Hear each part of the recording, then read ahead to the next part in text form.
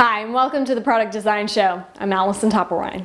And I'm Vince Penman. In this episode, we'll take a look at how some of the bottles we use every day are designed for different functions, and we'll also explore some new designs for bottles.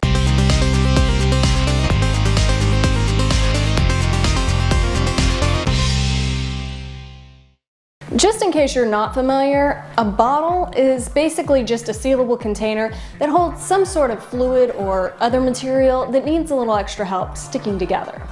We come across bottles in a huge variety of shapes and sizes. Most of us never stop to think of the engineering and design that goes into them. For example, take your average soda bottle. It looks simple enough, right?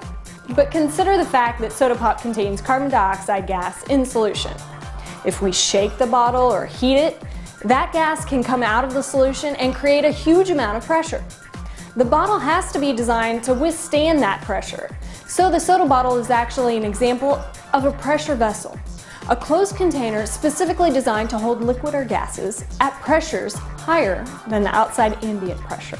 Have you ever wondered why you never see a square soda bottle? That's because pressure forces inside a bottle are always normal, meaning they push perpendicular to the surfaces. Because of this normal force, a pressure vessel will tend to want to balloon outward.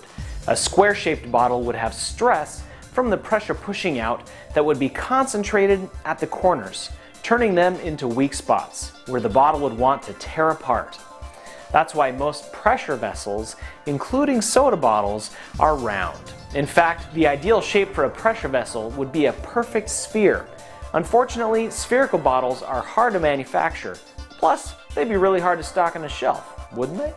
Sometimes we want a bottle to hold a fluid at a different temperature than its surroundings. Thermos has been designing bottles to keep fluids at different temperatures for over 100 years. They're so good at it that we call most insulated bottles thermoses.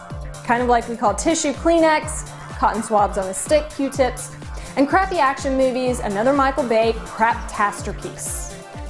But how does a thermos manage to keep hot fluids hot and cold ones cold?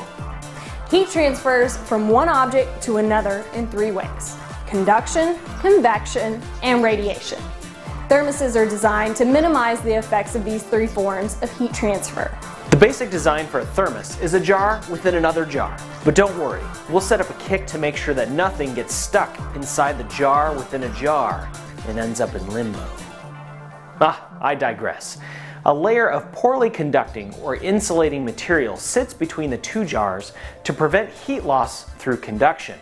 The space between the two jars is also airtight, so heat can't escape through air convection. And in some thermoses, the interior surface also has a shiny mirror-like finish that will reflect any heat radiation back into the liquid inside. Now, not every bottle has to hold liquid under pressure or keep it at a high or low temperature. Sometimes all a bottle has to do is look good. A funky bottle design can go a long way in helping a product stand out from its competitors.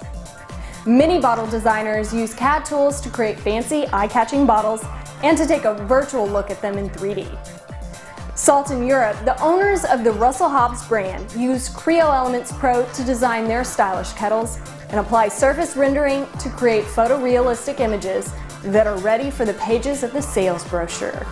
You can try Creo Elements Pro, the same software that engineers use at Salt in Europe, with a free trial version from PTC. Just go to ptc.com/go/tryout. That's it for the Product Design Show this week. If you like the show, please give it a like on Facebook, subscribe on YouTube, or give us a rating on iTunes. We'll see you next week when we look at the engineering behind heating and air conditioning. Ooh.